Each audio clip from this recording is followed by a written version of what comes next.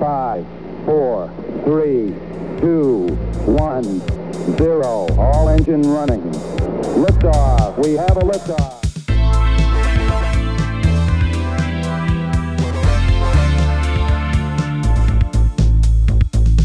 You're listening to Tabletop and Beyond with your host, Justin. But before we get started, how was your Geek Week? And co-hosts Dan and Jason. You have to be willing to let the dice help you tell the story. Okay, look, this year I'm going to stop mispronouncing words. Join us as we cover board games to war games and beyond.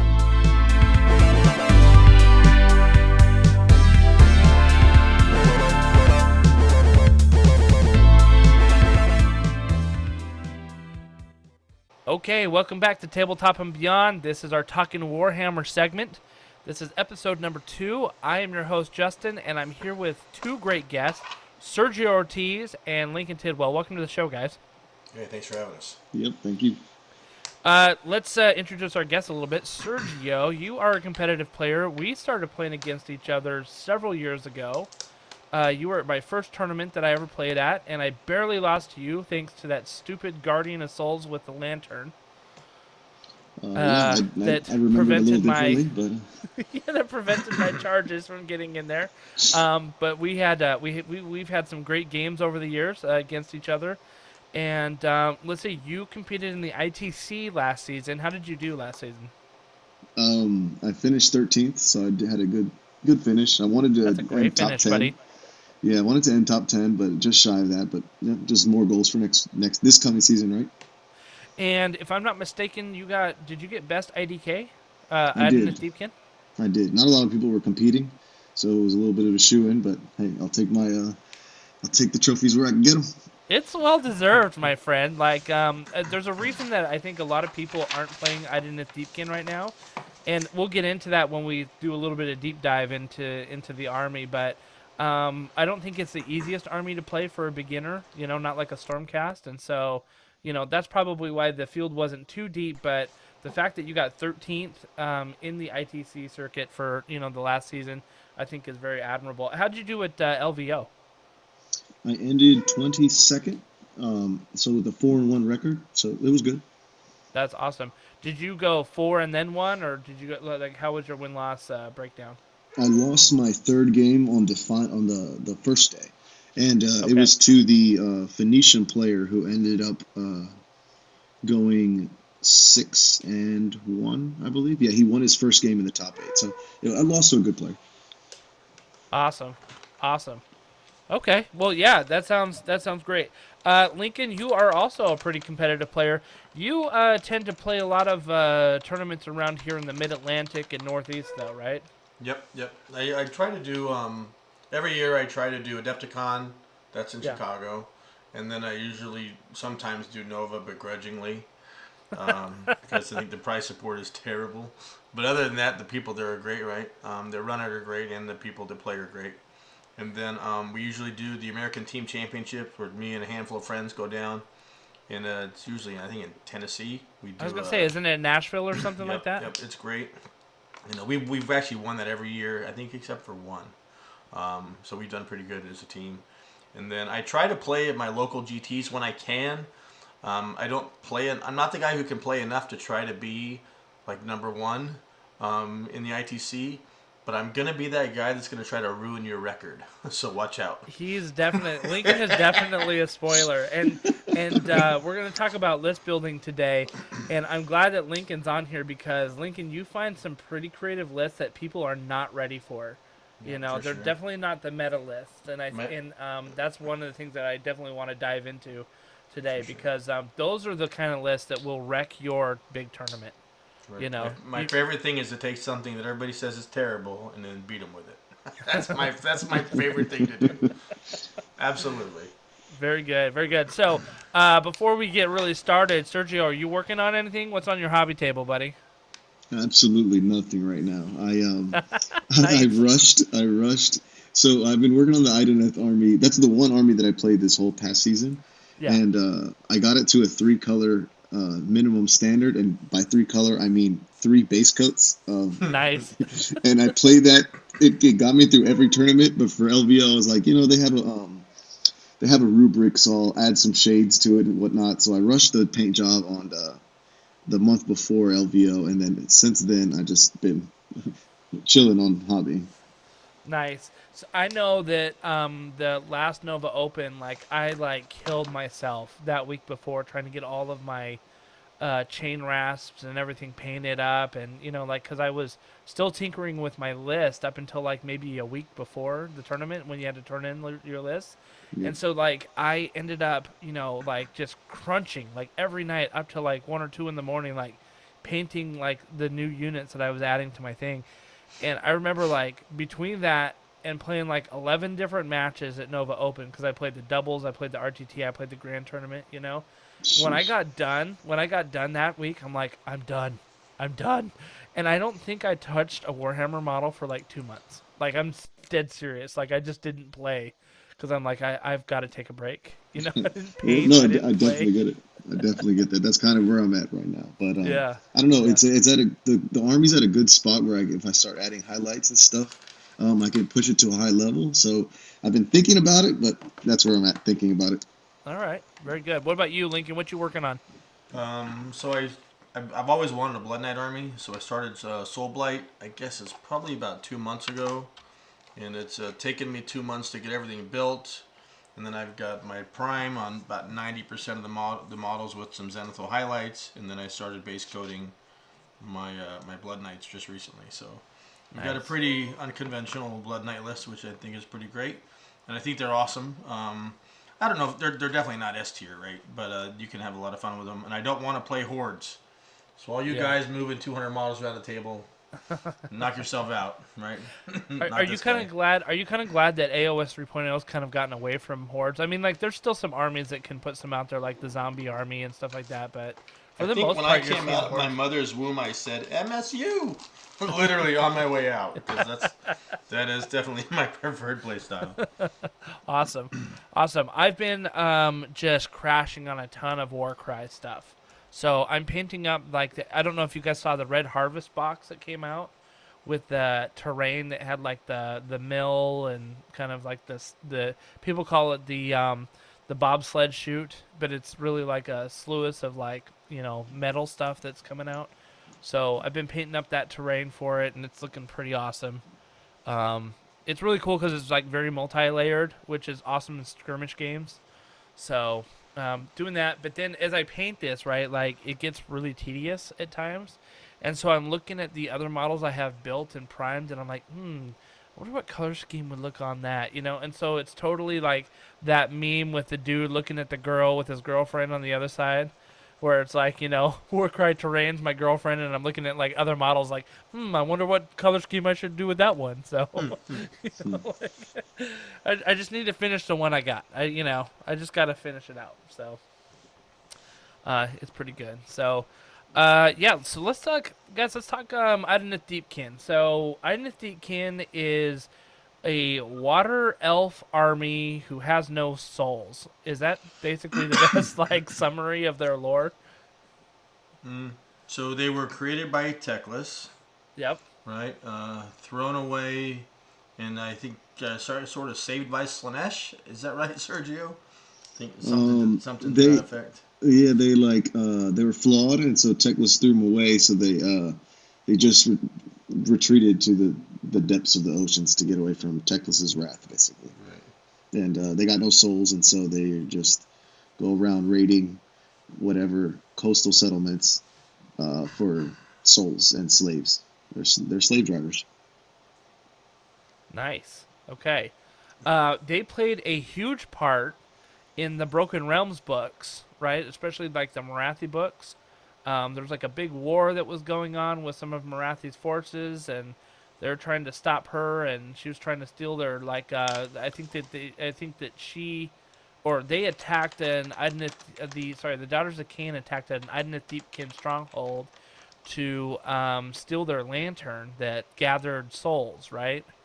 And that allowed her to get the soul energy she needed to ascend to godhood. So they were kind of featured up in front in the sort of the breaking of the 2.0, AOS 2.0 lore stuff, and moved it into the AOS 3.0, which they ended up getting some interesting rules updates during that time, if I'm not mistaken.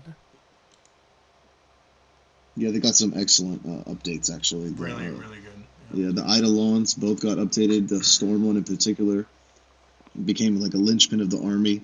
Lincoln definitely knows about the shark updates. I mean, I remember specifically that the Boys 2019, I think, is when I drove up with you guys. Yeah. And on the ride home, the Boys is like a 7-hour drive, and so on the ride home, it's just me and Lincoln because I think we dropped off everybody else. I'm a horrible passenger because I would just fall asleep no matter what. And so Lincoln's just talking my head off, and I can't fall asleep. And Lincoln's just talking about sharks. These sharks are going to be great. No one has seen these sharks coming. And so I knew that Lincoln had lots of sharks. And so this update came around, and sure enough, you were the first person I saw to pull out that all shark list. That was, I mean, actually, it's a great list. It's a really good list. So what was the update to the sharks? So they changed their shooting. They gave them more shooting, and they took away one of their combat profiles and gave them more rend on their other profiles. So their points went up a little bit. So the initial list I had 11 sharks in it, which is just crazy, right? It's so much fun. Because the key with Deepkin, right, is you can only shoot the closest Deepkin unit to the unit that's shooting. Right. So I could throw one sacrificial shark out in front of like Marathi and the bow snakes, and they have to kill that shark with all their shots, right? And then the rest of the army, I've got 10 sharks on Marathi and the bow snakes, just shooting the crap out of them. And it's actually a pretty easy win for Deepkin, which is Marathi and the bow snakes, as an example, is a pretty hard army to deal with traditionally, but with Deepkin and Deepkin shooting, it's really not too bad. And now. So I went from 11 to 9 after the update, and the sharks were better. And now I'm going from 9 to 7, right, for the points, because the points just keep going up and up and up. But the rumor, right, I guess not rumor, but there's a way you can take them as battle lines. So you may see an all shark and a character army. We'll see. I'm still trying to figure out the best way to go with the 3.0 update. But sharks are strong. I think that they always have been really strong. And especially when they were 100 points, very underutilized in the meta. But now everybody knows about them because they're making them even better, but they're definitely paying for it. They're a lot more expensive points-wise. So. Yeah, the 2.0 meta was very focused on the eels, right? You saw a lot of eels spam just because they had the, the shock ability that could do the D3 mortal wounds per model, right? Or something like that. Yep. So Unrendable, right? Unrendable, and the charging with +3 to your charge coming off the board edge. And you could stack it. Lots of things that you could do. Eels were definitely the way people play Deepkin in 2.0. Mm-hmm. And then, but Sergio, you were playing them in 2.0, right? With your Reavers too, right? No, the very first tournament I did for 2.0 was the Atlantic City Open, which was the first tournament post-COVID that we were allowed to do. Right. And I ran, I think, 18 eels. I ran an all-eel list, basically. It was my first foray into it, and I ran an all-eel list in that. And then I ran an all-eel list again for Summer Slaughter, and quickly realized that was not the way to go anymore. Yep. So what changed? I mean, like, what really changed with like the all-eel list? Because I mean, that thing was like people were terrified of that list. The price of the attack eels went up. Okay. Well, everything went up in 3.0, right? Yeah. But the attack eels in particular went up way too much, and then people started figuring out, on top of that, they had -2 rend, which was really strong in 2.0, but with save stacking in 3.0, that -2 rend basically it felt like -1 rend, and it just wasn't as powerful anymore. Right. Yeah. So they just couldn't punch the way they used to punch, and they were they were priced as, heavy cav, and so you just had to find other ways other units to get what you needed out of the army. Do you feel like the price of the eels is about right, or do you think they're too expensive right now? I think they're too expensive right now. Yeah. I think 195 is too much. I think 175 would be okay. Yeah, okay. I agree. Yep. And that's 175 for a unit of 3, right? Correct. Yep. Yeah. 195 is just too much. Yeah. Fair I enough. mean, you have what, 2 dragons for 340. Right. And so you can't even reinforce the eels. You know, like, I don't know, it's just not worth the points right now. So what about some of the battle line stuff? I know, Sergio, you're running a bunch of Reavers and Thralls, or just one or the other. I can't remember. So basically, after Summer Slaughter, Nate Trentinelli was actually the first one who brought up the idea of Reavers.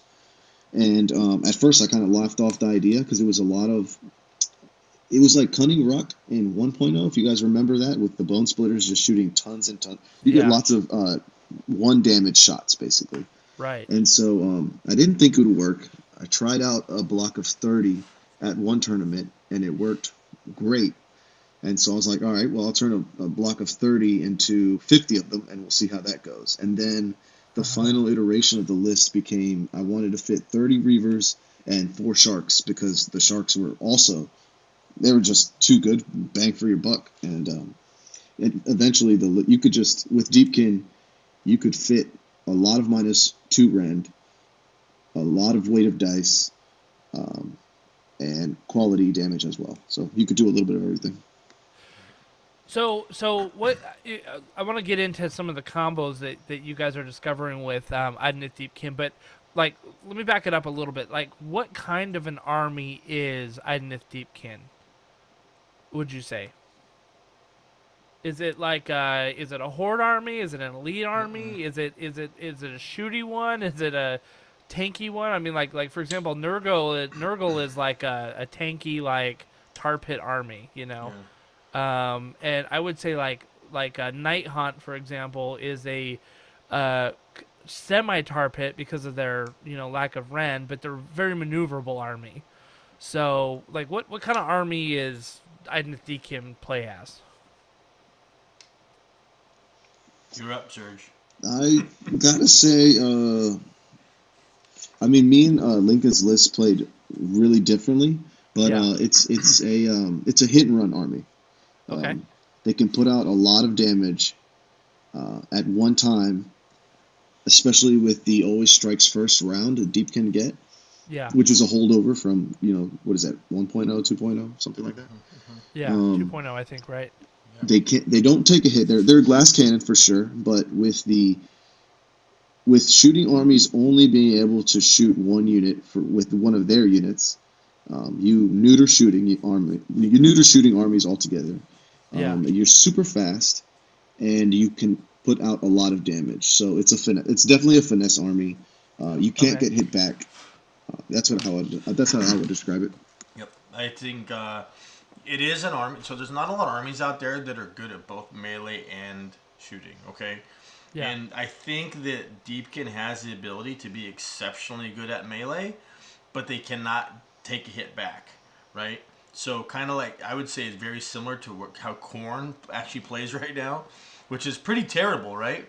Unless they hit you first, right? Right. So if you're going to play a combat-oriented Deepkin army, unless it's the always strikes first round, you really don't want more than one combat at a time, right? Because once I hit you, I can't afford for you to hit another unit of mine that made a second charge, because chances are there's going to be nothing left for them to swing when it's their turn to go. They're all going to be dead. Oh, that's interesting, yeah. Right? So because of that, you can hit really hard. Right? Eels can still charge in. Boom, right? They can still do good damage. The turtle can do good damage. You've got the Eidolons. They can do good damage, right? Thralls can do amazing damage if they do it right. But you have to really control your charges. And so that's hard to do, right? So I would say they are currently, I think they are a better shooting army than they are a combat army. But I do think that you can play them combat. You just have to be very conservative in the way you play them when the turn isn't to your advantage. Which is really funny because, like, if anyone had played 2.0, the idea of them being a shooting army is kind of hilarious. Right? Because it's like the eels, like, weren't really the shooty units of the army. Right. Right? So no shooting. Yeah, no shooting. But you would run like those monster eel lists, and so you didn't have the shooting from the foot the reavers, right? It's the reavers that shoot, right? Yep. And you weren't shooting from sharks because nobody was running a shark. I mean, if you brought a shark to a thing, people would kind of laugh at you. Right. Like, okay, dude. Right. So I think it's interesting because it is a finesse army. If you were starting out, would you recommend this army to like a brand new player? Personally, I wouldn't. Yeah, I would say if they're okay losing, right? Yeah. At the end of the day, right? I mean, like, yeah. This sounds terrible, right? But I pride myself on being a guy who doesn't mind losing a game, right? And so if you can play a game of Warhammer and you're okay losing, then you could play. You know what I mean? You can start Deepkin as your first army. Yeah. Right, because you're gonna get punched a lot before you figure out how to punch back. You know what I mean? Yep. But you got to be in a lot of fights to know how to fight, right? I mean, that's kind of like that's how that goes. So if you want to be, you're committed. You like the lore, you like the models. Jump in the water's fine, right? No pun intended, right? I think there was a pun intended. But maybe there was, right? But you got to be okay taking those shots, and if you do it, you'll come out on top. I think for sure. Yeah, they paint up beautifully as well. Yes. So yeah, they do. Absolutely, they're very cool models. I like them a lot. And I was gonna say, the interesting thing is that you're gonna probably fail a lot, like you said, with it, which is okay. I mean, again, if you're okay losing, you're just gonna learn from it, right? And be better at it. But if you're looking to go out there and see success right away, I don't know if Idoneth Deepkin is the right list for you. Yeah, it took me a good part of the season to like ramp up and really learn the army. I went out and did 4-1 at Atlantic City, taking the first time out for tournament. But that was, I think, more of the power of the army. That was, eel spam and all that.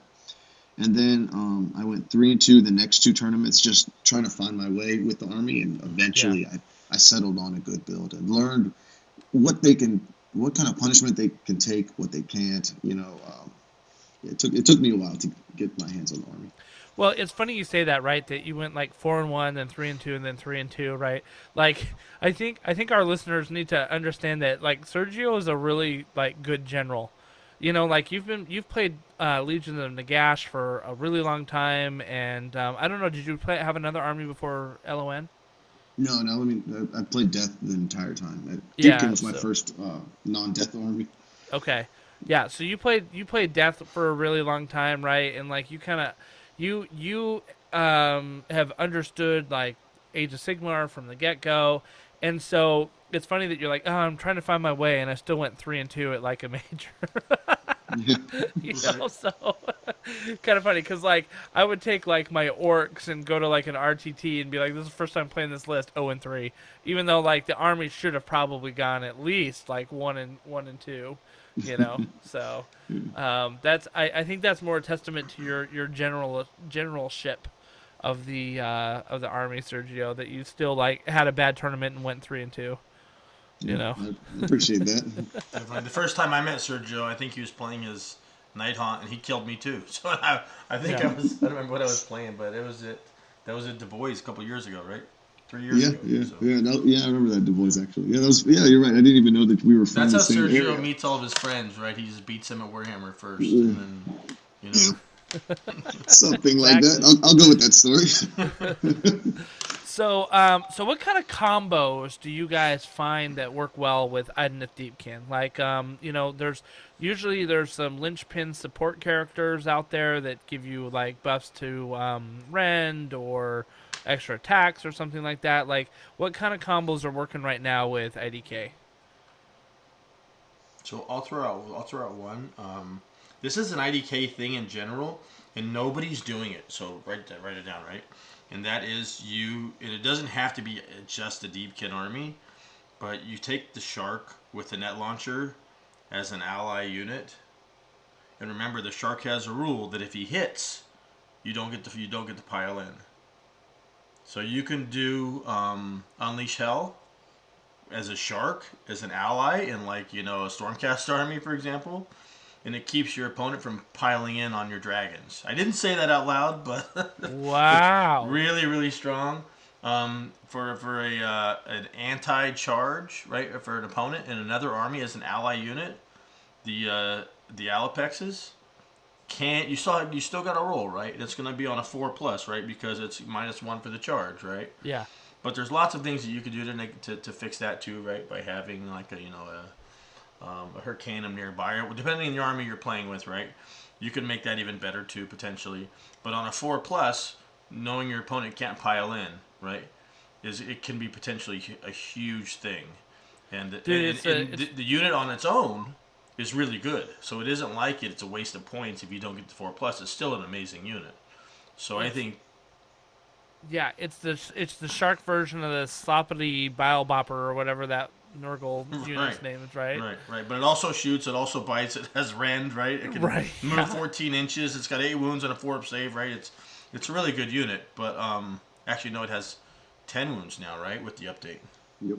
So imagine dropping some of those Stormcast Annihilators, right? That are just like tanky dudes that can deliver a hit, but they don't move for crap, right? But you drop those onto an objective, and you drop that shark near them, or you have him move basically across the board near them. He can move 14 and he exactly. can run, right? Yeah. Because the shot you're worried about, right, is going to be when they charge you.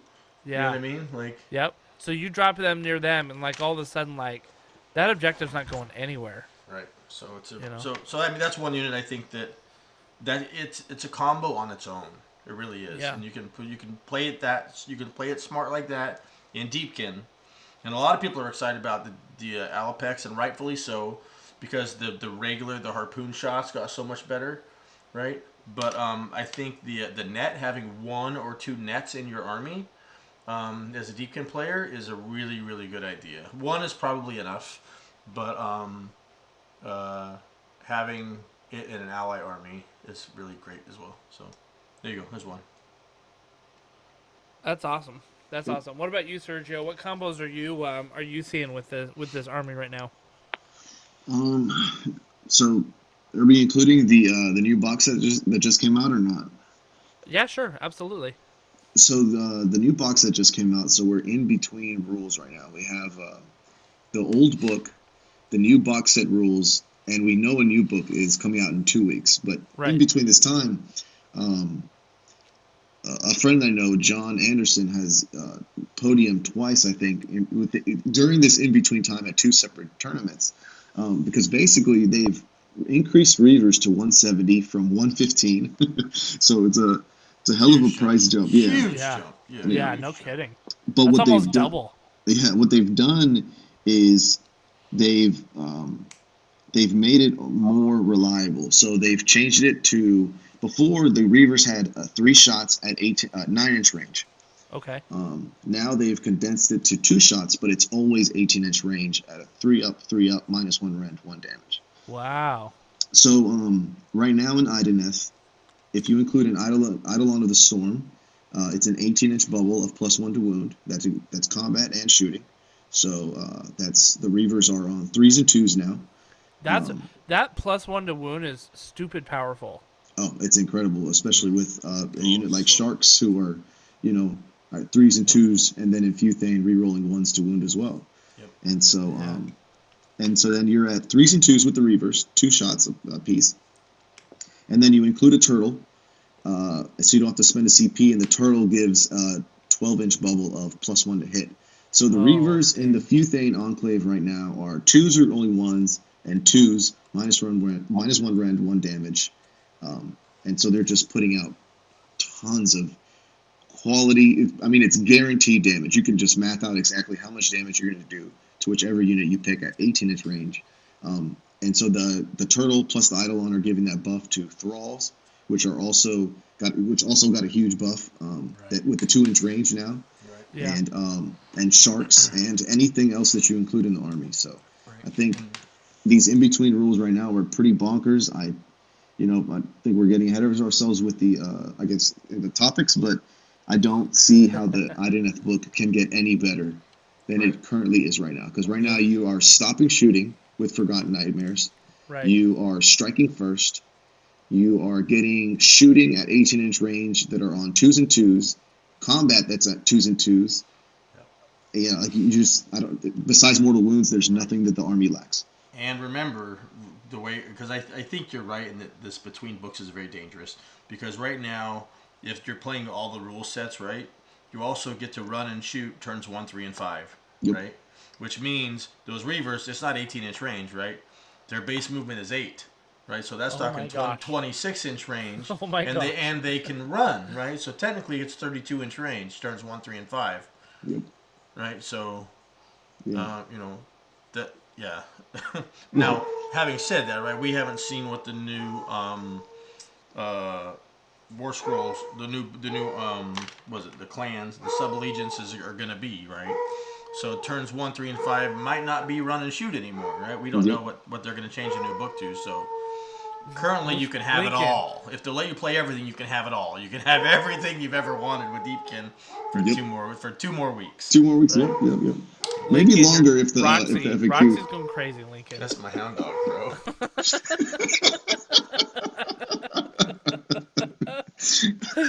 Oh, so let's. You guys kind of brought it up, and I think I'm listening to you guys talk about the abilities of Idoneth Deepkin, and I'm sitting here thinking like, how are they not winning more tournaments right now?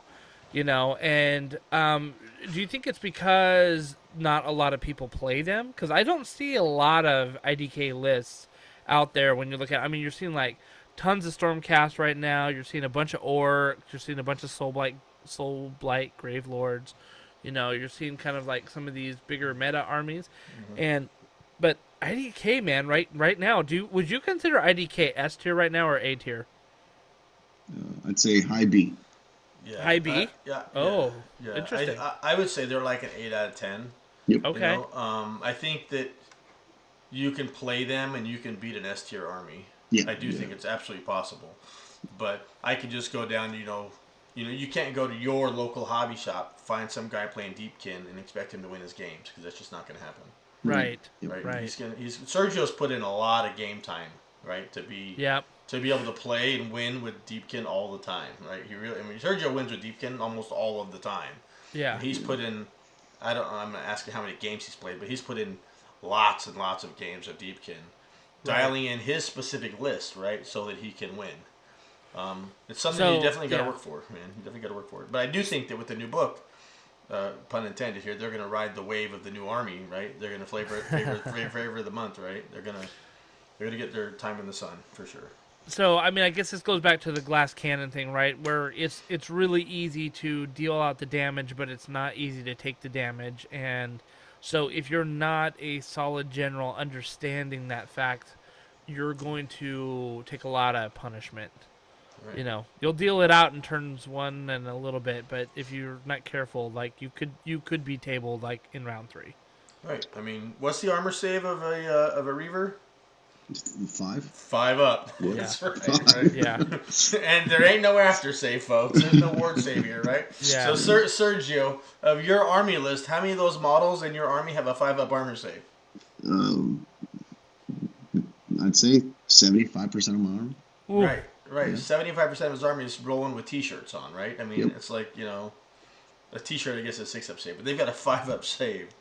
Nearly all of his army is a 5 up save, so you have to play it right. You have to be able to control your charges. You need to be redeploying. You got to have stuff out in front that can take the hit, so the guys behind him can do the shots, right? It takes a lot of playing to get it right. Yeah. All right, so before we talk about the book coming out, what is your favorite model of this range?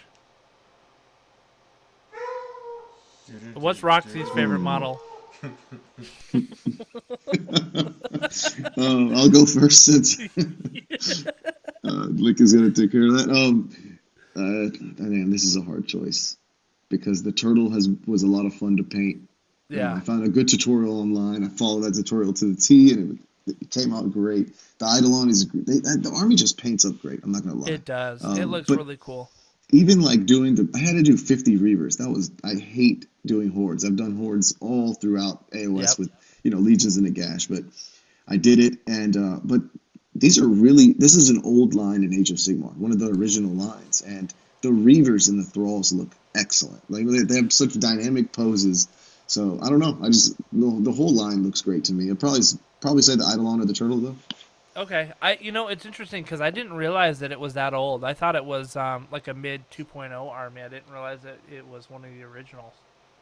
Yeah, you might be right. I don't know. I remember it's been out since like, I gotta say like 2017. I think it's a really old book. Yeah. Okay. What about you, Lincoln? What's your favorite model in the range? My favorite model. Come on now. It's got to be Lotan, ladies. Right? Come on. The octopus. No. He's got an octopus, man. Come on. No. I'm only half kidding. I actually really do like that model. And like he's 75 points, and he's worth it if you need a character. He's got a built-in 5-up ward save, right? And reroll 1s. He's a good guy. Nobody plays with him, but I'm a proponent of bad things, right? I said that before. I think he's pretty good. I like the sharks. I kind of built my army around the sharks, right? Yeah. I mean, I get to play a freaking shark in Warhammer. How cool is that, right? Yeah, that's pretty awesome. I'd rather play sharks than dinosaurs. Sorry, Seraphon players. Right, yeah, get out of here. Right. That is a line that has not aged well. Right. Yeah, right. Yeah, seriously. Although, have you seen the like Underworld models for the Seraphon? No. Like, oh man, they look amazing. like, and I mean that's all like Underworld stuff, right? With the custom sculpts, like the skeletons looked amazing, and that whole line I think is gonna hopefully someday get revamped. I mean, I was listening to Honest Wargamer over the weekend, and I think he said that you're better off making a salamander out of clay than you are buying GW's ugly sculpts, right? Something like that, because they're so terrible. They look so bad. I'm a huge proponent of 3D printing as well. So there's a lot of good lizardman sculpts out there. Yeah. Yep, totally. All right, so let's talk about the book.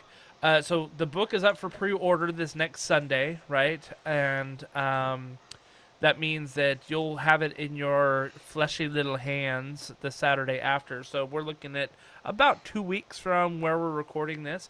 What is your wish list for this book? And then we'll get to like what your greatest fears of what may be in this book will be. So what's your wish list right now? What do you want to see in there?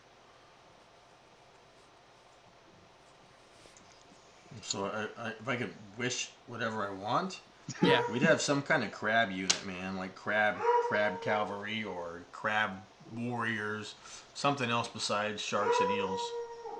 They did have the one crab in the Underworld models, right? That they had like the Dune Claw is what it was called. Yeah, he was voted second best model of the year, I think. Yeah. Everybody's like a crab. That's amazing. Yep. Would be sweet is like if you had a crab, like a crab unit, like their movement was terrible, but if you put them on an objective, they could like get like instant like extra save if they dug in, they buried in or something like that, and they could like some kind of teleport or something as well. That would be pretty cool. Yeah, man, that'd be awesome. Like they could dig into the sand and then pop up somewhere else. Yep. I don't know. There's just so many cool sea monster ideas they could go with, and then they haven't even explored, sea peoples, besides, I mean, they're all elves, but like mer people or fish people or something like that, I don't know. So do you think that they're going to come out with some more models? They haven't teased any models, so I'm not thinking that they're going to come out with any new like models as part of the book release or anything like that, right? Yeah, I don't see that happening. Yeah. So, like, in terms of, like abilities or, sub-faction abilities or things like that, like, what would you like to see? I know earlier you said, for example, Sergio, like, a big thing that's lacking in the army is the ability to do mortal wounds. Yeah, actually, yeah. A consistent way to do mortal wounds would really round out the army. I don't see Always Strikes First going into the next book. I think that's going to get the boot. But I just pray that the Forgotten Nightmares rule will stay. As long as that stays, then the army keeps some of its soul from the previous iteration. Yep.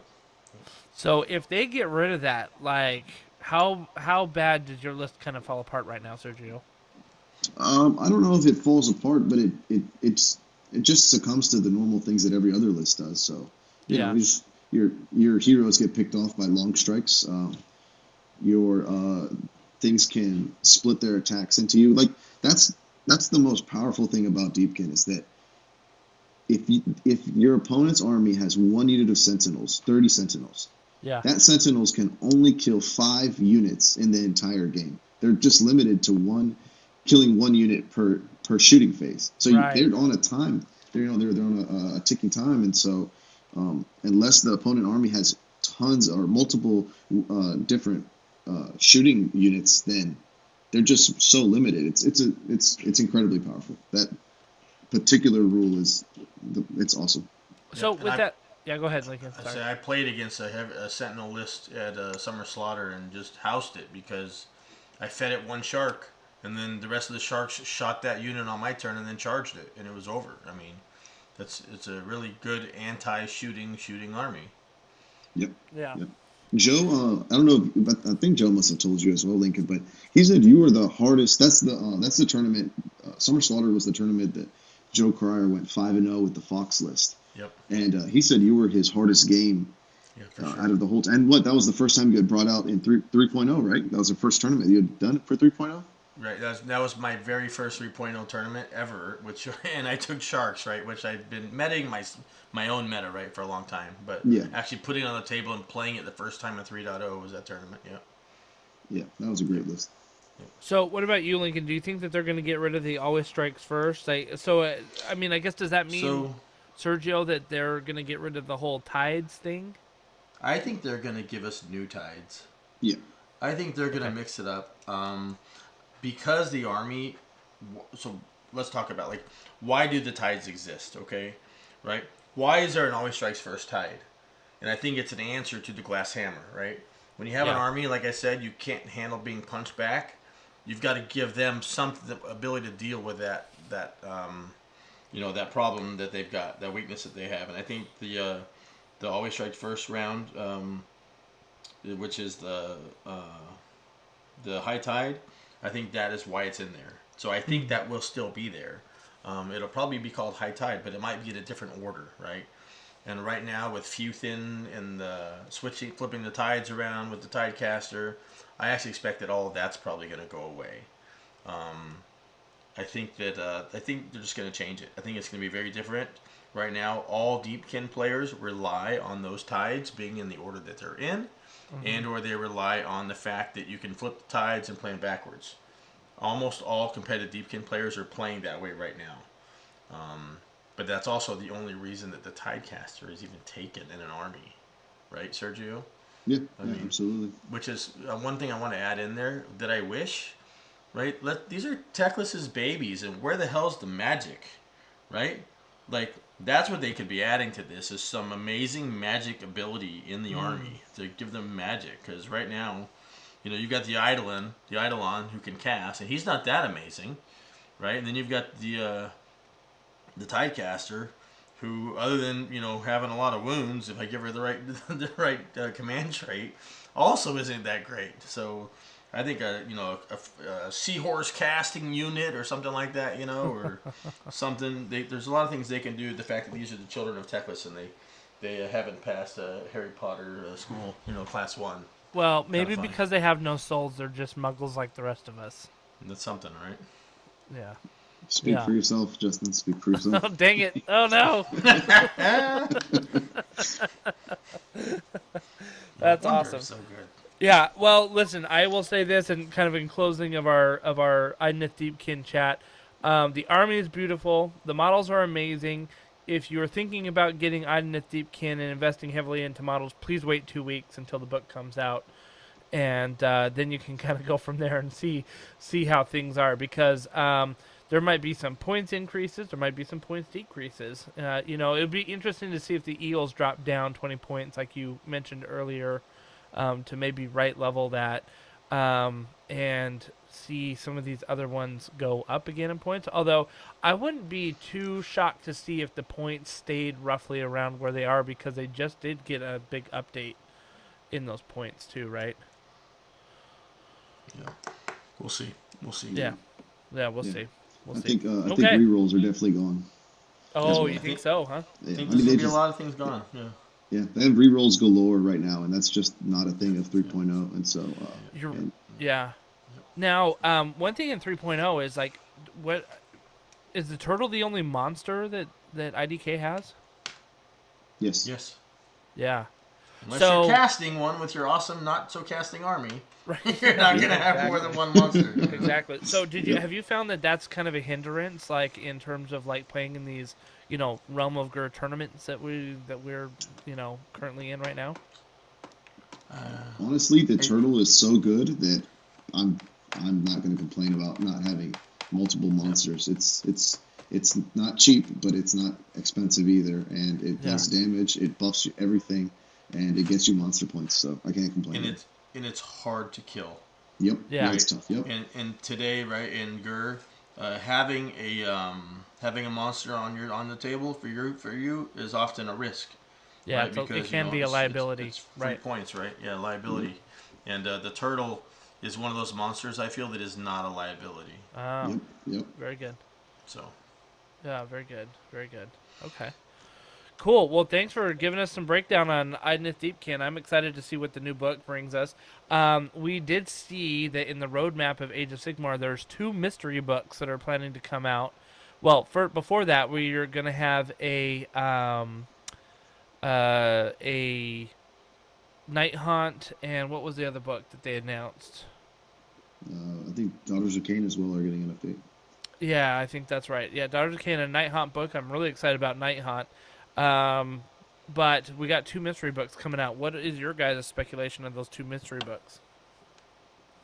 well, they just did the Beastman, like the stealth Beastman update, They did. So- I thought it was going to be Beasts of Chaos, but I saw that White Dwarf update, Yeah. and I'm like, well, there goes that idea. Yeah. So I don't think that would be one of the mysteries, right? Because where's the mystery in that? Right? Yeah. I definitely think it's gonna be a Chaos army. Okay. And probably an undead army. That's my guess. So the Chaos, I would say, who needs a new book? Corn. Blood for the Blood God, exactly. I think Khorne is the Chaos army that's other than Beasts of Chaos. Okay. Right. I think they're actually the most due for a book, but this new update they've given them makes it pretty competitive, I guess. Yep. So maybe it's enough. But Khorne is in desperate need of a new book, in my opinion. Yeah, I think the update to the Beasts of Chaos and White Dwarf made them from F tier to D tier.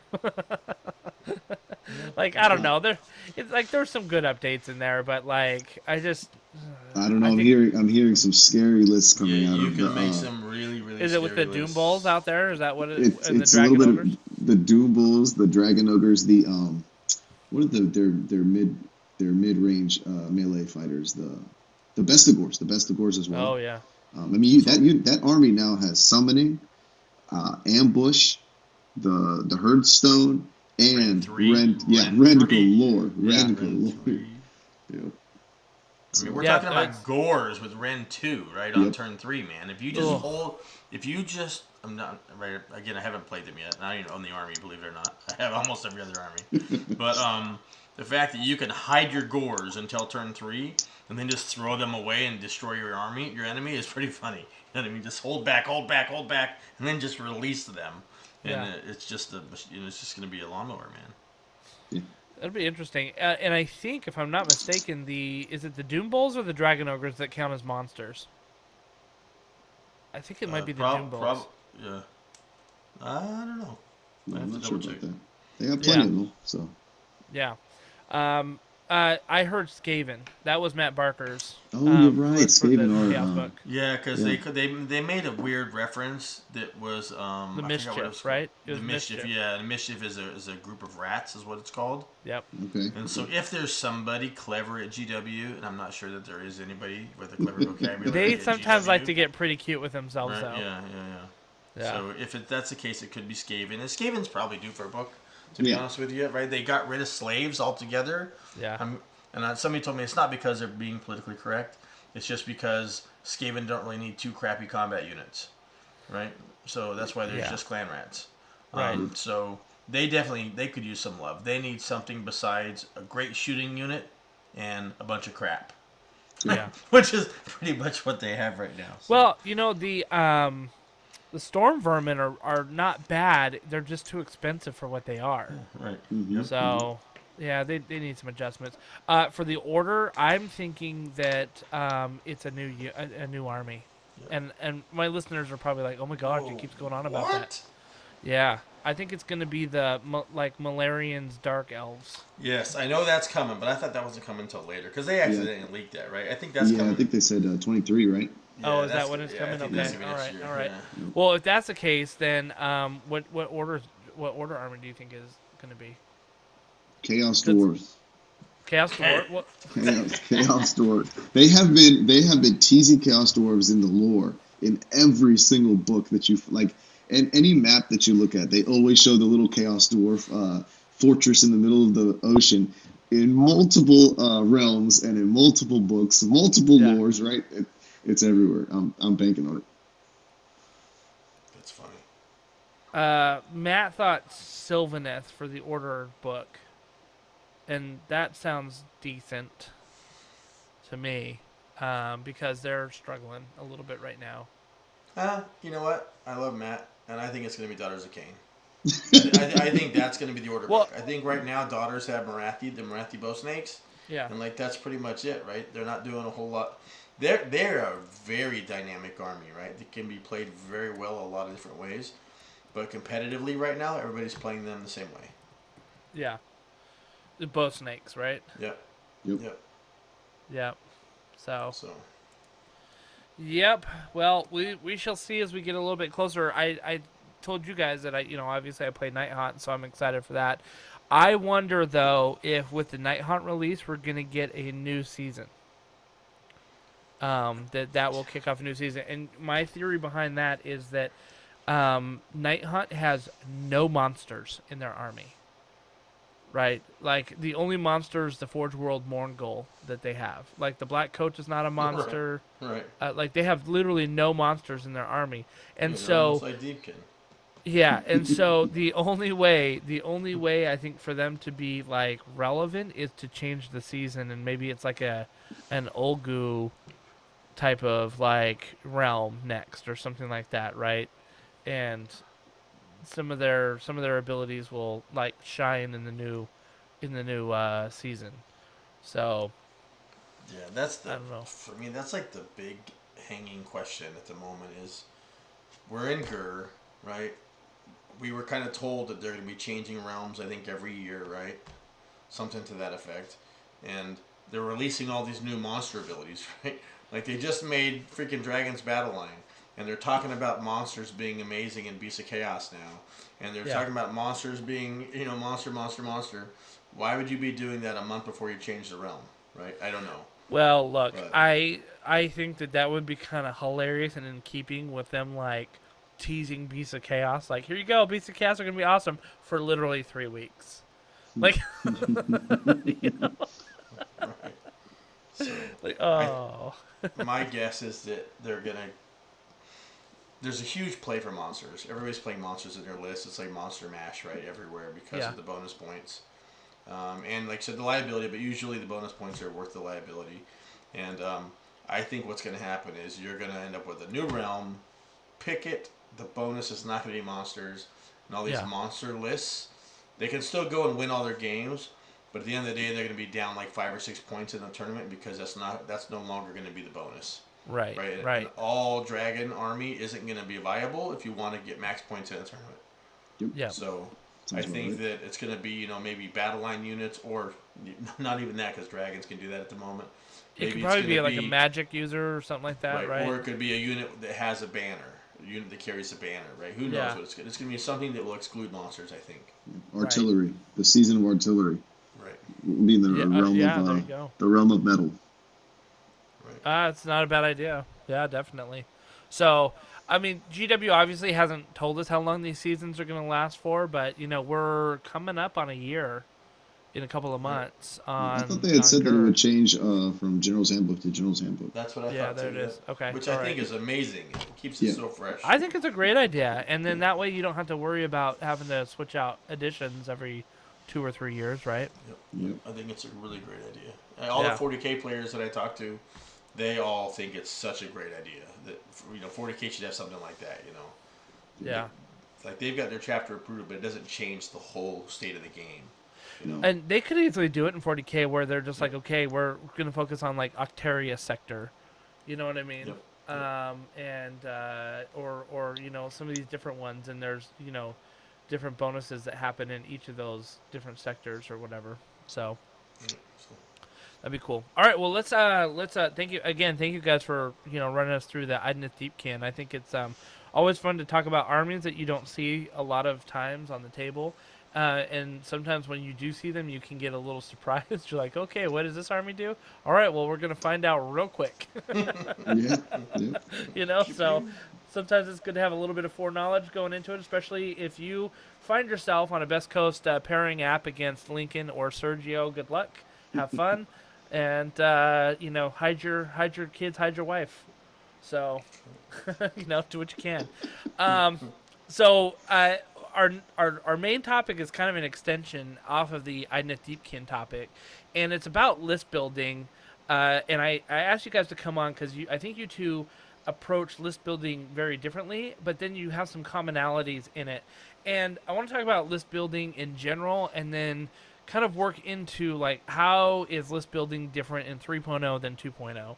So let's start general stuff. Sergio, let's start with you. How do you, when you go to build a list, let's say you were going to start a new army. Let's say you were going to start a Stormcast army.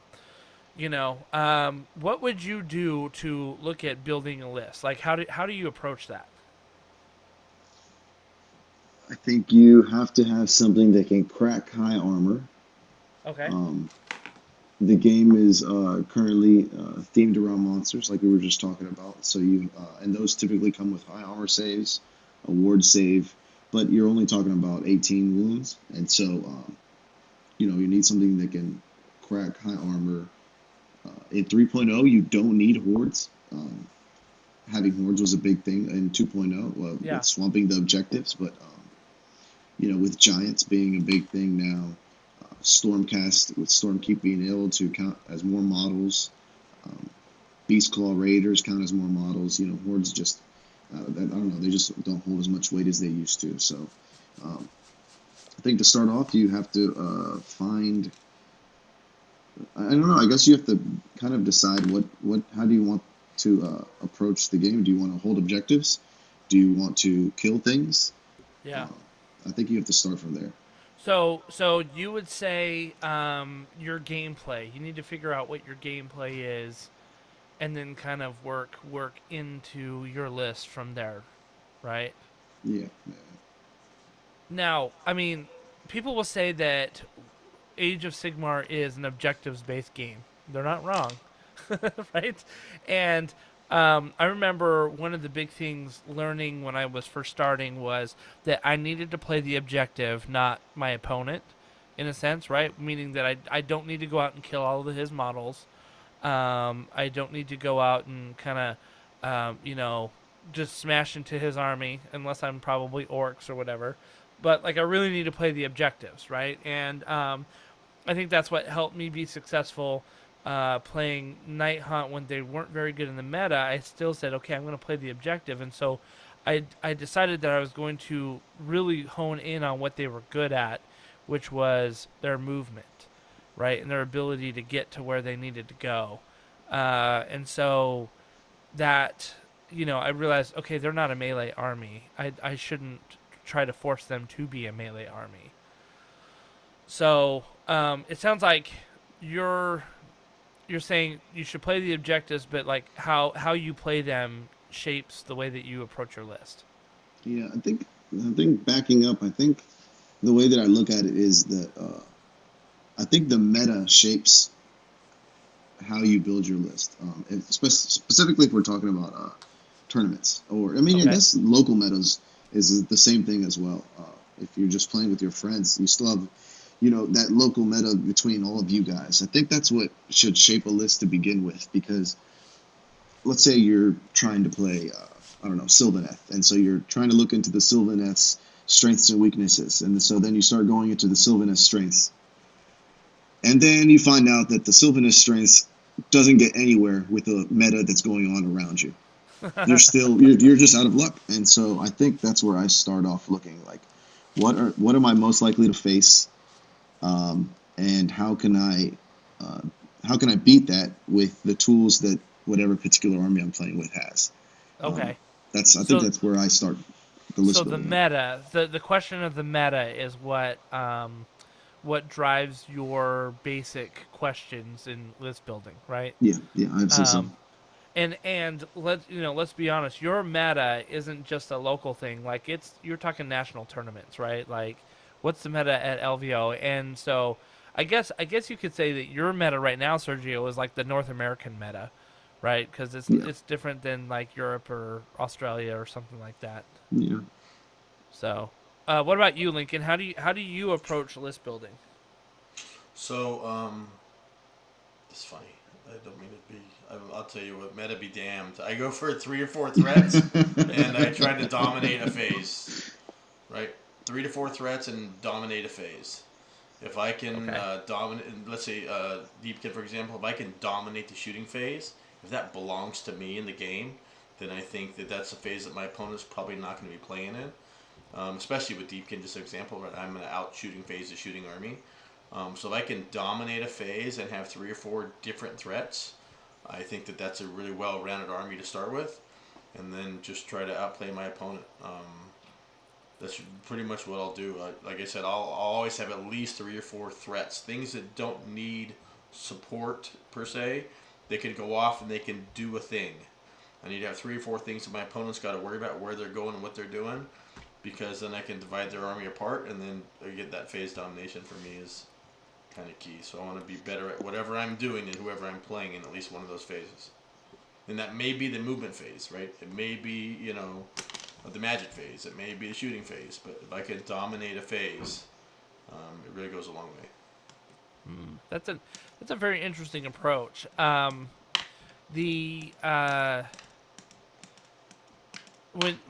Does that work for every army that you choose? Like, you said you've got a lot of armies on your shelves, and I've seen them, so I can attest that you have a lot of armies available for you. Like, does that work for a lot of your armies? Being able to be like, okay, I'm going to play ogres right now, and like if you were to play ogres, like what phase would you be looking to dominate?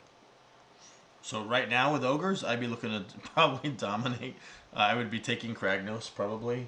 And I'd be trying to do 3 to 6 charges with impact hits on 4-ups all the way across the board. So you're dominating the charge and like really the charge phase. Right. Charge and melee. Yep.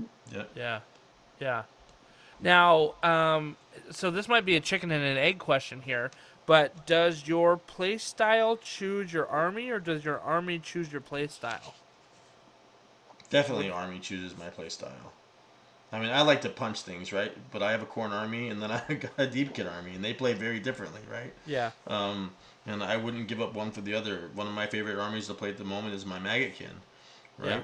Yeah. And what do? They just outlast, right? They're not super punchy, but they're going to outlast you, and they're going to do that drip damage. They're going to get you, but they're not really strong in any phase, I would say. Maybe the Battle Shark phase when your guys all die from disease. But they are just consistently hard to move. So I think all the armies a lot of armies play very differently, and you've got to play that army the way it is played optimally if you want to be successful, especially at tournaments with it. So you guys are playing a game in a local GW store or your local game store. I come walking in, I'm watching you guys play, and I say, I'm looking for a new army. I want to compete like competitively in a tournament. Where do I start building my list? What would you tell me?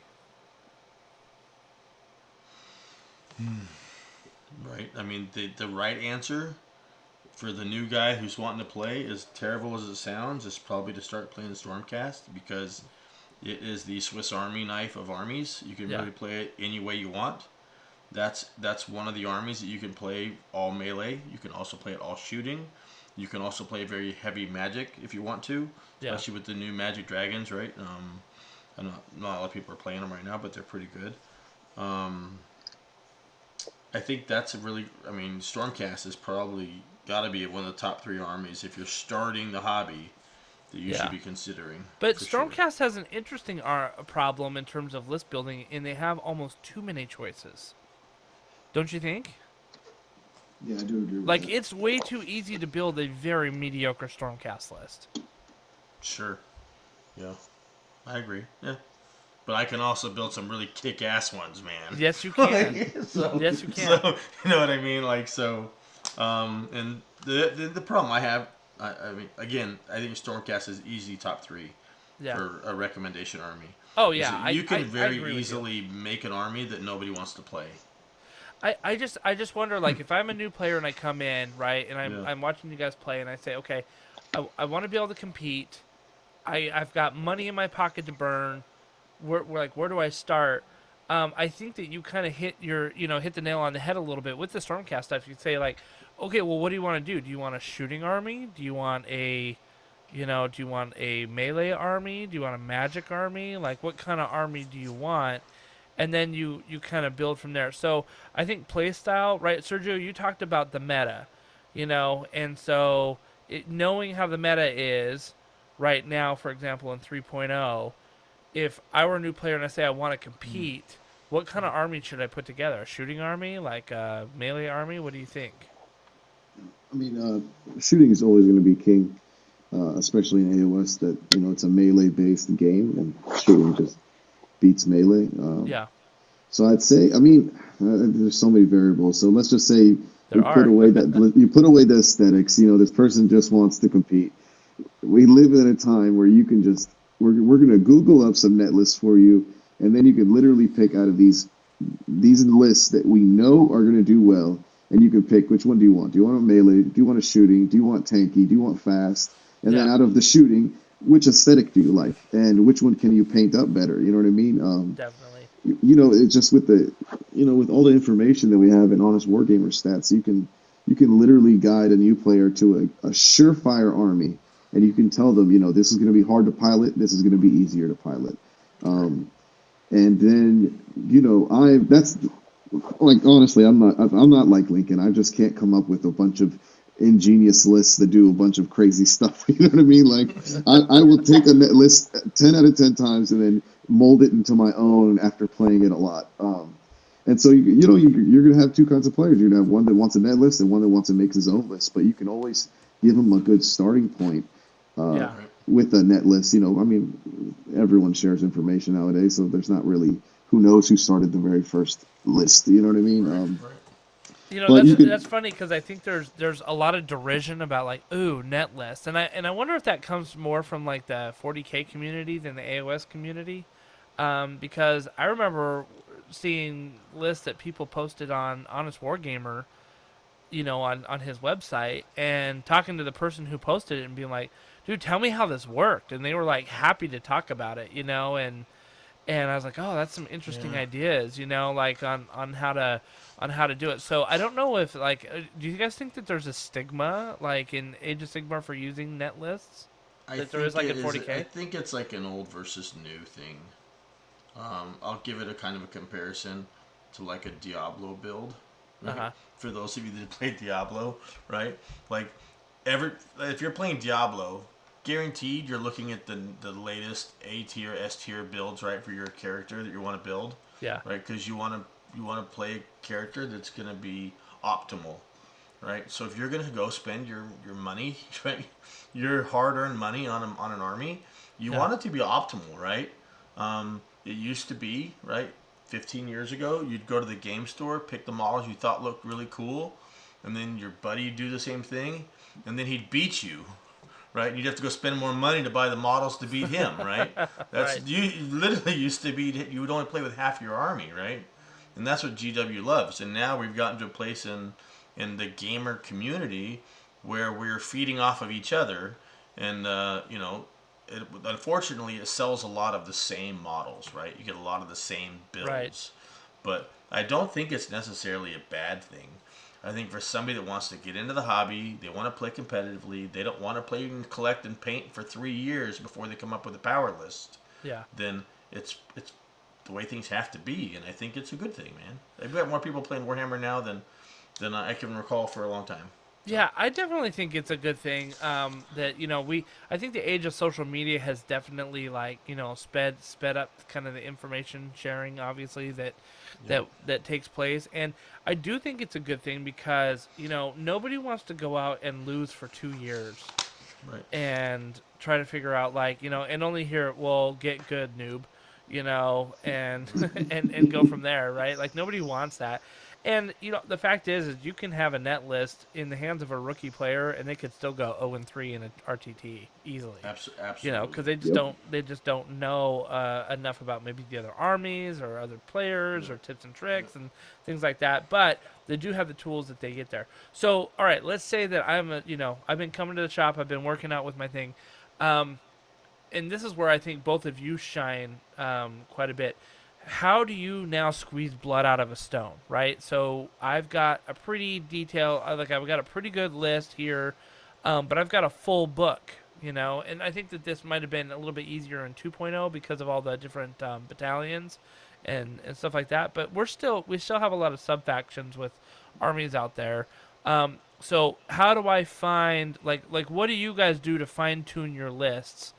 Let's start with that question. What do you do to fine tune your list? And I think that's probably more directed at Sergio and Lincoln. I've got a different question for you. So for LVO, I was really trying to fine tune that final list. Yeah. And I mentioned earlier I had tried out 30 Reavers. I had tried out 40 Reavers and 10 Thralls. And then I realized I could just throw the Thralls away and add 10 more Reavers to 50 Reavers that have a screen. I'd have 2 big blocks of shooting. And then I wanted Sharks as well. And so I kept on coming in 10 points over. And so I had to I wanted 4 Sharks. I could fit 2 in 1. And the points in Idoneth are a little bit funky. And so you just always have some weird points. And so I just started looking at allies, and I realized that the new Dracoths that had just come out with from the Stormcast, yeah, I couldn't fit in 2 Fulminators, but I could fit in 2 Concussors, which mathed out to be a little bit under 2 Sharks, but it's exactly what I needed. I wanted 4 Sharks. Instead, I ended up with 2 Concussors and 2 Sharks, which to the maths almost equaled 4 Sharks. They almost did the exact same thing. So that was a little bit of the fine-tuning I had to do. I had already had my buffs. I had the whole list in place, basically. I was just getting down to the nitty-gritty. What is the last 250 points am I going to spend on? What's the most I can get out of it? And in the list that I had with 50 Reavers, I had weight of dice. I had the Eidolon, the Turtle, and the Sharks already doing -2 rend, 3, 4, and 2 damage attacks. And so I just needed some mortals, and the Concussors slotted right in for there, because on 6s to hit, they do 2 mortal wounds. Now, they don't have a ton of attacks, and they are a piece that can die, but that's exactly what I needed. A little bit of mortals, some good survivability to be a screen if I need them to, a throwaway unit. They just slotted in perfectly. So that's what I was trying to get down to. And breath weapon, right? So as you're shooting too. So. Exactly. Those are more mortals right there too. Yep. So that was the fine tuning I was trying to do for LVO. But Lincoln said it earlier where I wanted multiple threats. Mm-hmm. I wanted different types of damage to be able to handle different types of situations, because Thunder Lizards reduces damage by 1. Right. And so they were a bane to dragon lists and to big damage lists. So, but Reavers would mulch them with all that 1 damage attacks. Yeah. And then I also wanted to punch through high armor with -2 rend and mortals. And so I had 6 different threats in the list, different types of damage: mortals, rend, speed.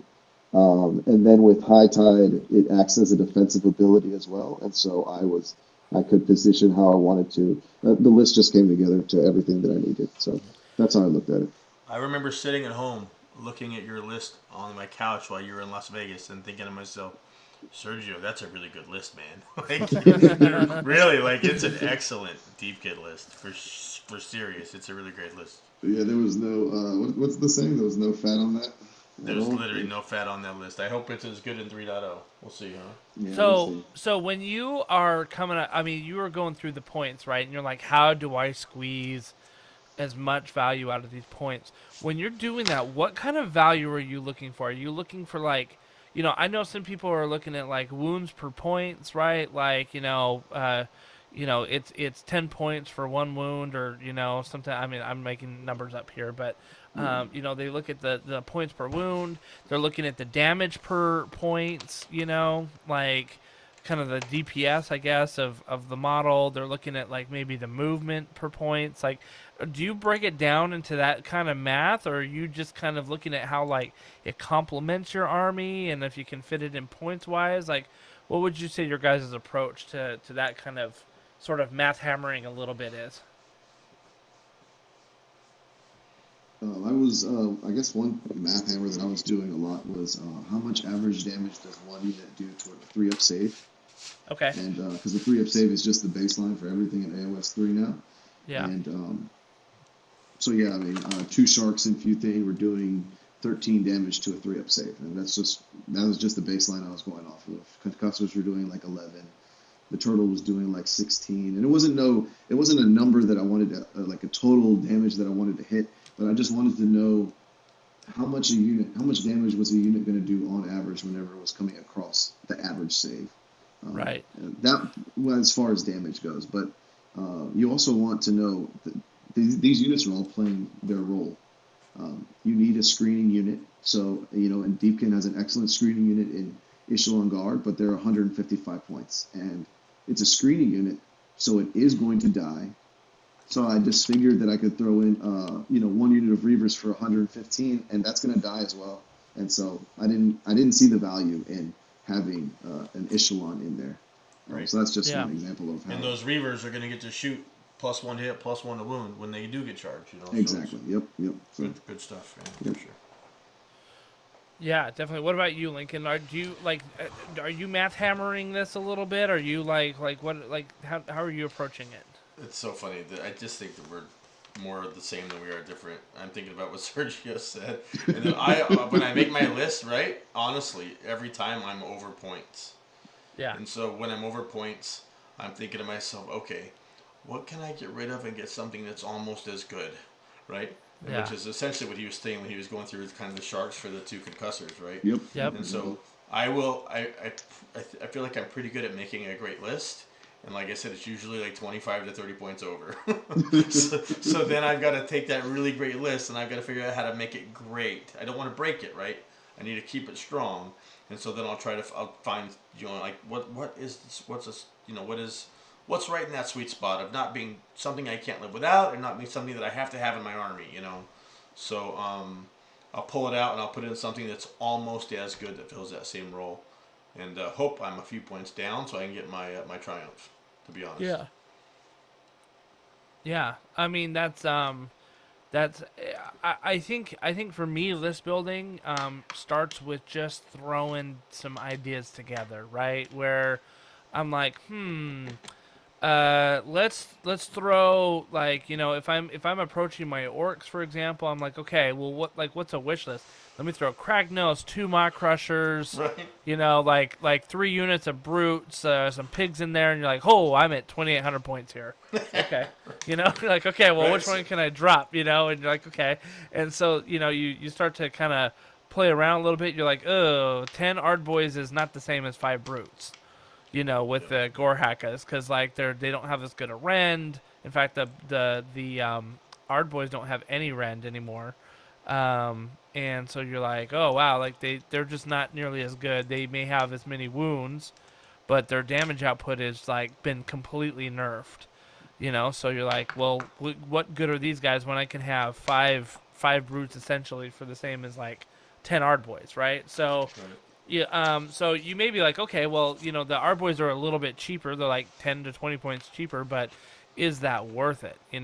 Because they're like very one-dimensional. Okay, they've got, 10 guys in there with 4 shields that give a 6-up ward. Okay, cool. Like, that doesn't really do much compared to, 5 brutes that can eat a unit easily, I mean, I had 5 brutes with gore hackers that were taking down those ale guzzler giants, like, easily, like, just done, like, it's gone. And like 3 of, and because of the smash and bashing, they deleted 3 ale guzzlers in 1 turn, and the guys playing against was like, what happened to my giants? They fell over. Yeah, exactly. So but yeah, so it's kind of interesting, like, when you're kind of trying to squeeze out blood from a stone, I think the points have to come in there, right? And you're always looking at that points, and you're like, all right, I'm 10 points over. That's the worst feeling, by the way, don't you think? Like, you're like, Absolutely. I've got the perfect list, and I'm 10 points over. Like, it happens every time. It doesn't matter what army you play. Right, I've got my son. He plays 40K, and he's like, Dad, the only thing he doesn't like with Age of Sigmar is the fixed points for the units. He's like, because in 40K I could just take 9 guys instead of 10. It'd be the same. You know what I mean? Yeah. I'm like, nah, you got to have 10 guys. It costs this much for a unit. And I see, because I played Warhammer Fantasy before, when you could give, magic weapons. You could run 11 archers if you wanted to, right? You get extra points, right? And now units come in fixed sizes and fixed points. And I'm a fan, man. I like the new way of doing it. I really do. It's frustrating at times when you're over just a little bit, or you're under too much, which I've had that too, where I'm under like 80 points, and there's nothing good for 80 points, right? That's worth taking in your list and ruining your battalion, right? Mm-hmm. So I've had all those things happen. I think, generally speaking, take the stuff you know is good and then prune, versus building from the top up and trying to get to your points. Take the stuff you want and then prune off the fat. Yeah, I think that's a good approach. So let me start from the beginning and see if I get this right. Right, determine what the meta is, right, and what you might be fighting, and figure out what kind of army can counter that, right, so that you could be competitive. From there, determine like what kind of play style you like. Are you a shooter? Are you a movement guy? Like that type of thing. And then from there, look at the models that complement that style, and start to build out a list that's got, all the wants and desires in there, right? You got like the combos, you got, the different things, and then see where you end up points wise, and then start to trim it down. Is that your guys' approach? I think that's pretty close. I think that, I think what Sergio said about making a list that beats your opponent, he's talking about building a list to counter the meta. Right. Yes. None of us believes in list building against your buddy, right? Right. He's bringing, so you bring the oil to his water, right? Don't do that, right? Yeah. But you should say, I'm going to a tournament, right? I'm likely to fight high armor save monsters. What can I take in my army to fight against high armor save monsters? I'm not going to make an army list to just play against Tom, right? My friend Tom, right? Because that just going to ruin your hobby and his, right? But I do think that making an army to go against the specific meta, which is what Sergio said, is a great thing to do. Yeah, I was just thinking about that. Like with your list, Lincoln, you try all different kinds of stuff.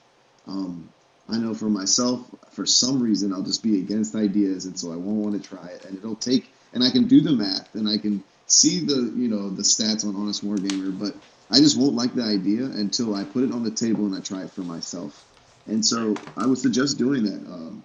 If you have a unit that you like, that you think is good, but maybe no one else is running it, try your hand at it. Don't be scared of going outside the box and just trying new things. And then when you're trying new lists, talk to your friend, your opponent as well, because you don't want them to accidentally bring something that completely counters the thing that you're trying to try out brand new, and then it just goes horrible, and you're like, oh, this was a bad idea. You want because of that one data point, right? You want a fair shot at it.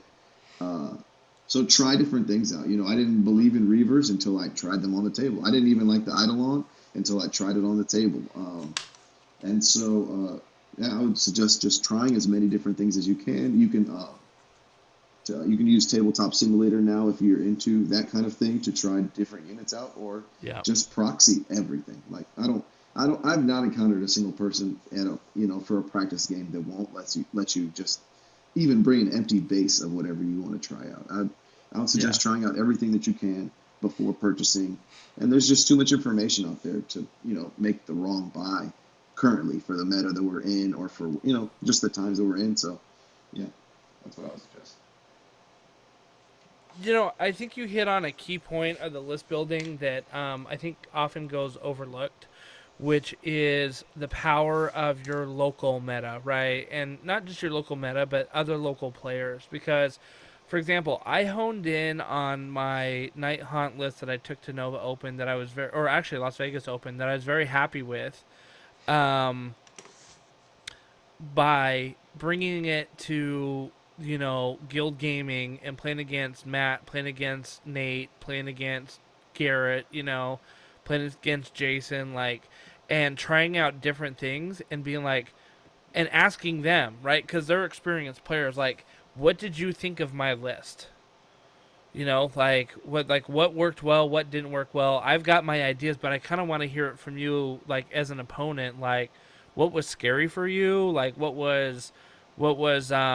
did you think was I don't have to worry about that unit, so I'm going to ignore it? Why, And so that helped me significantly in honing my lists, because I'm getting feedback from, other players that even if they don't know my army very well, which they kind of did, but even if they didn't know my army very well, they could just sit down and be like, yeah, you have this group of 10 chain rasps. I don't care about them. I'm not going to deal with them with the way that you played that, So I think getting that kind of feedback, and you can, like you said, you can do it from your local gaming store. You can get it from Tabletop and Beyond. There's a bunch of AOS people that play all the time on not Tabletop and Beyond, sorry. Tabletop. That's our podcast. Yeah, exactly. On Tabletop Simulator, right? There's a bunch of AOS players on Tabletop Simulator that will play. And, I mean, I remember I played against Bill Souza on Tabletop Simulator. And I said, so what do you think of this list? And he's like, yeah, it wasn't very good. I'm like, okay. I'm just trying it out, and it didn't work out so hot. So that's okay. I think it was an orc list that I was playing with, and I got wrecked by him so badly, but it was good. It was good to go through it and then get the feedback, I guess is what I'm saying. Yeah, definitely. I would suggest getting feedback from as many different people as you can as well, because if I'm playing Idoneth and I'm asking the entire group, what do you guys think about this nitty-gritty little pick for Idoneth? Most likely no one else plays Idoneth. And these armies are so specific that you need feedback from someone who's either played against that army or plays the army, So, right. And if you don't get any feedback, just speaking to new players, that if you're getting into these chats or into the local scene and stuff, if you drop a list and everyone drops lists and in the chats, and so if you get no feedback, just go on to the next chat, go to the next person, and just keep on asking, and eventually you'll find someone like you two guys, or Matt Barker or Nate Trentinelli, who won't shut up about feedback that you're getting from these lists back, and you'll find a group. Just find a good group of guys that you can get feedback from. That's I think that's a big part of it. The community is a big part of it as well. Yeah, and look, I mean, there are so many online groups. I'm on a Facebook group with the Auric War Clans and stuff like that, and some of them are people just kind of goofing around a little bit, and some of them are posting their paint jobs that may or may not be good, and some of them are posting lists, and some of the lists are just not good, and some of them are great. And being able to ask the community, saying hey, I'm about to go to a tournament. What do you guys think of this list? I want to try it out at a higher competitive level. And some people are like, okay, well, that combo doesn't work as well as if you did this. Or if you split apart this unit into two, then you've got more flexibility, right? Just having that community, I think, is so crucial for building the list. We had a player, our buddy Jesse, I remember he came out and played in his first tournament using Stormcast, and I think he was running just like a bunch of Liberators and maybe a couple of like Evocators, maybe, right? Like it just wasn't like a very good list. Like it was a decent list in early AOS 2.0, but late AOS 2.0 it just wasn't as competitive, right? Like he didn't have any Dracolings, he didn't have any Sequitors or whatever, and so he finished 0-3 at the tournament, and he's just like, I don't know what to do. And so like, man, we walked him through a lot of different options, saying like, here's, if you want to get competitive with Stormcast, like here are some options for you to do. Now the unfortunate part is he had to go probably get a bunch of new models, but if you wanted to be competitive, like that's kind of where it was at. And it's just having the community is, I think, key part of the list building. Totally agree. Lincoln, I want to end on one thing. I told you I had a question before. You come up with some zany lists sometimes, right? Like your all shark list. You had a Nurgle list I think I played against that was a little wonky. The Stormdrake list. The 4 Stormdrake list. That was hilarious. Oh man, that was great. But yeah, like you come up with some pretty zany lists. Like how do you get there? Like how? So I'll tell you what. So I got a funny one right now. Right, check this out. So I take stuff that I love, right, sometimes, and I try to figure out how to break it, right. And so I love a lot of things that people hate. How's that? So I've got this list I've been messing with right now, and I'm getting ready to try it. I call it the Dwarven Slingshot, right? So just stay with me and listen to this, right? It's kind of funny, right? So it's a 2-drop list.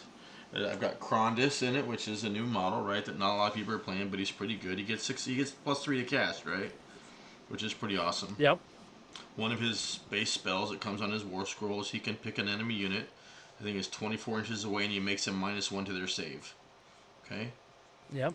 When you're +3 to cast, that's probably going to go off. Okay. He also gets 2 spells. So I've also got Soulscream Bridge in my list. I have a Rune Lord that I've given the Arcane Tomb, which he's amazing, by the way, because he gets Arcane Tomb, which means he can cast a spell. He can cast that endless spell if he needs to. He also has a curse, right, that's built in, and he's my general, right? And I've got an Assassin. I've got a Battle Mage. I have 1 unit of 30 Dwarf Hammerers. Okay. A unit of 20 Dwarf Hammerers. And another unit of 20 Dwarf Hammerers. Again, I told you the list is called the Dwarven Slingshot. Alright? So the idea here is that I start the magic phase by probably casting with my Rune Lord, Soulscream Bridge. Okay, so he'll take 30 Hammerers, and he's going to slingshot them across the table. So they're outside of 9 inches of my opponent. Okay, that's kind of like the core to the list, right? Well, I have a Battle Mage in here. A Battle Mage has a base spell of Wild Form, which gives you +2 to your runs and your charges. Okay, so now I've got these 30 Dwarf Hammerers that are 9 inches away, and they need a 7 to charge you. Okay. Yep. Stay with me. Not here, impossible, right? Stay with me, right? It's Well, an average dwarves, charge. Yep. hammerers, they have a musician, and that gives them +1 to their charge. So now they need a 6 to charge you. Okay? If I want to just rub salt in the wound, I can take Krondys, who can cast the Realm spell, right, of, what's this? Wings of Fire, which gives an additional +1 to your charge roll. Oh my gosh. So now I need a 5 up to charge you with 30 Hammerers. Okay, the Rune Lord on a 2+ can make those hammers +1 to their rend, which means they're all rend 2. Okay? And then Krondys is going to cast on your unit out in front, whatever it is, -1 to your save. I'm going to charge you with 30 hammers that all swing through each other. What's going to feel to you like rend 3, right? And all 6s to wound are mortal wounds in addition to the regular damage. Okay? And then again, because we're all about rubbing salt in the wound here, right? My assassin can pop out at the beginning of the combat phase behind the unit, but within an inch, and they can pile in and fight a second time. Wow. What do you think, Sergio? Yeah, I mean, it's great. You have a lot of moving parts that have to. Right. There's a lot of things that gotta go, right? Yeah. But here's the thing, right?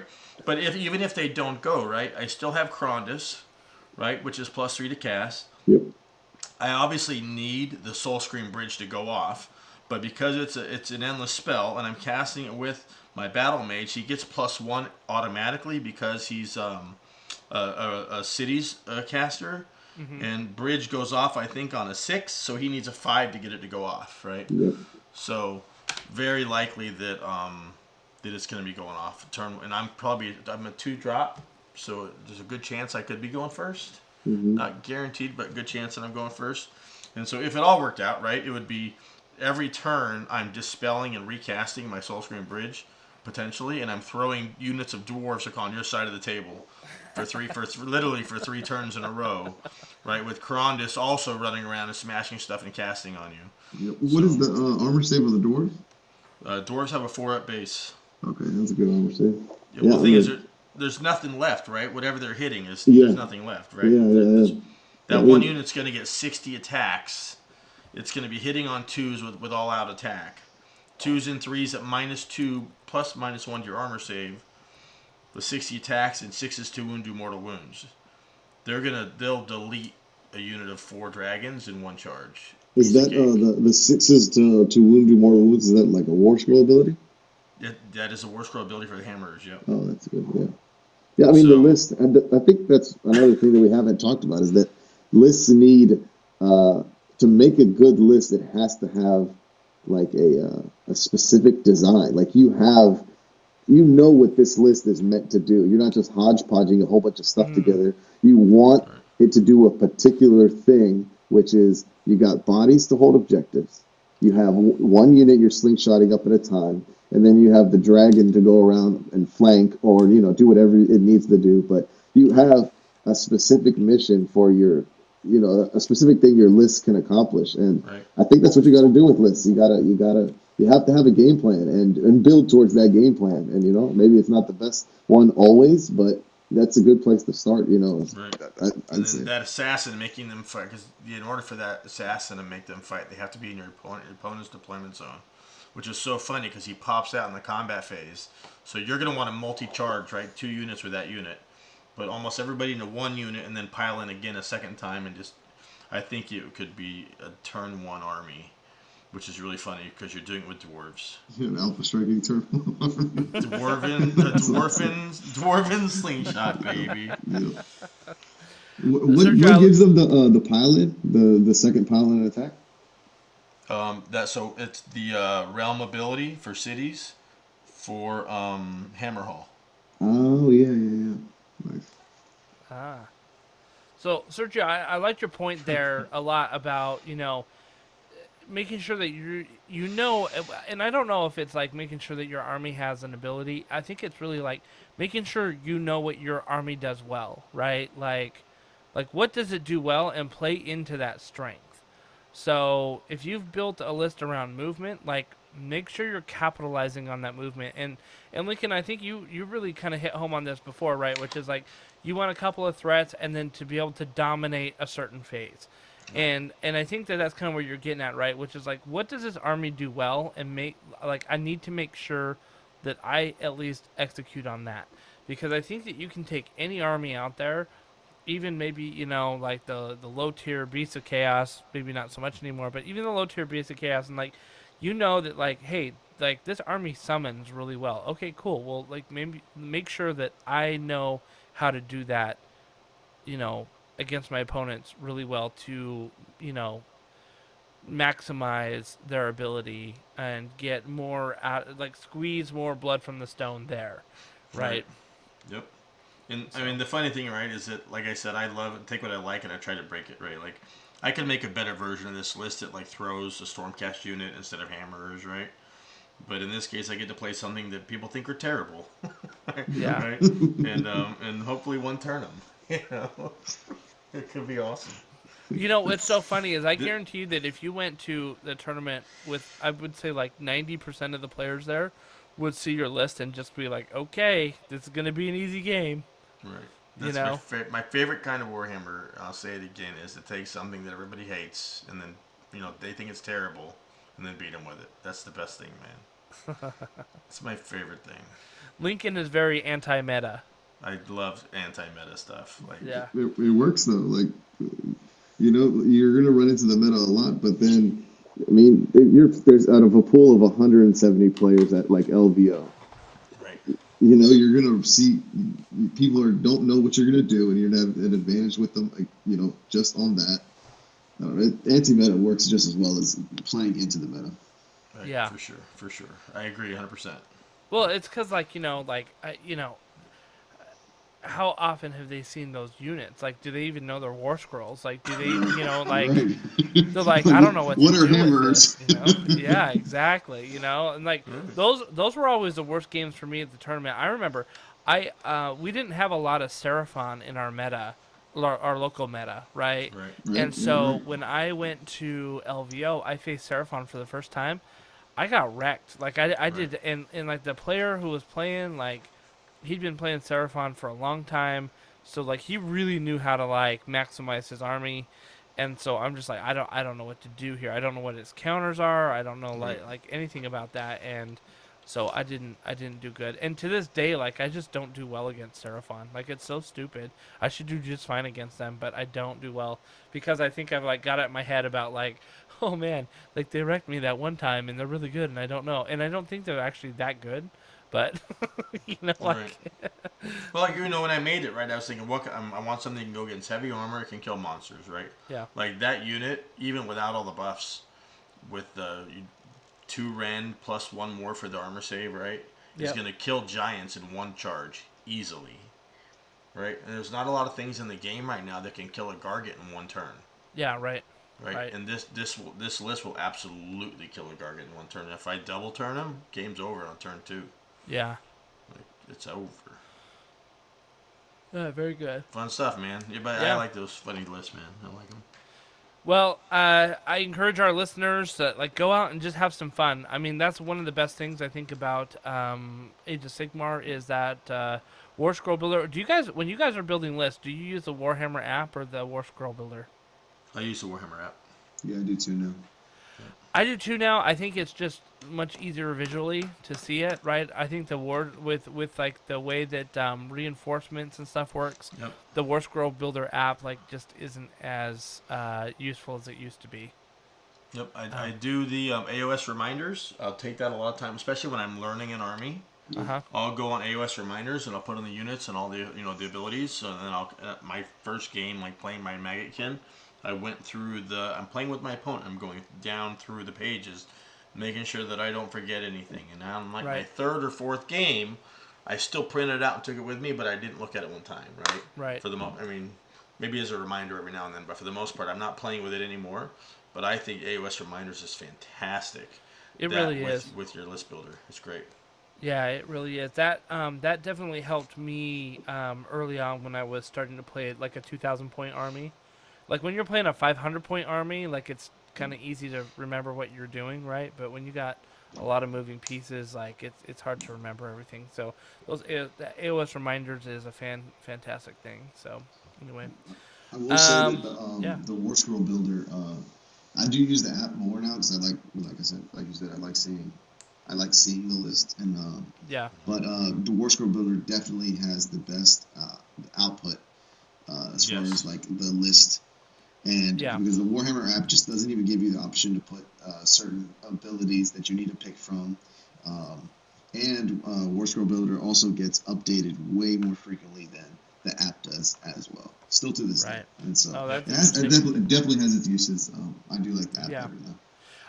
I know the app did fix its output, right? Like the first time I did an output with the app, I was like, what am I looking at? And it was so funny because I shared it to Matt Barker, right? and I hit it, and I'm like, I am so sorry. Like, when I put it into the chat, because I'm like, I don't even know what this is, you know?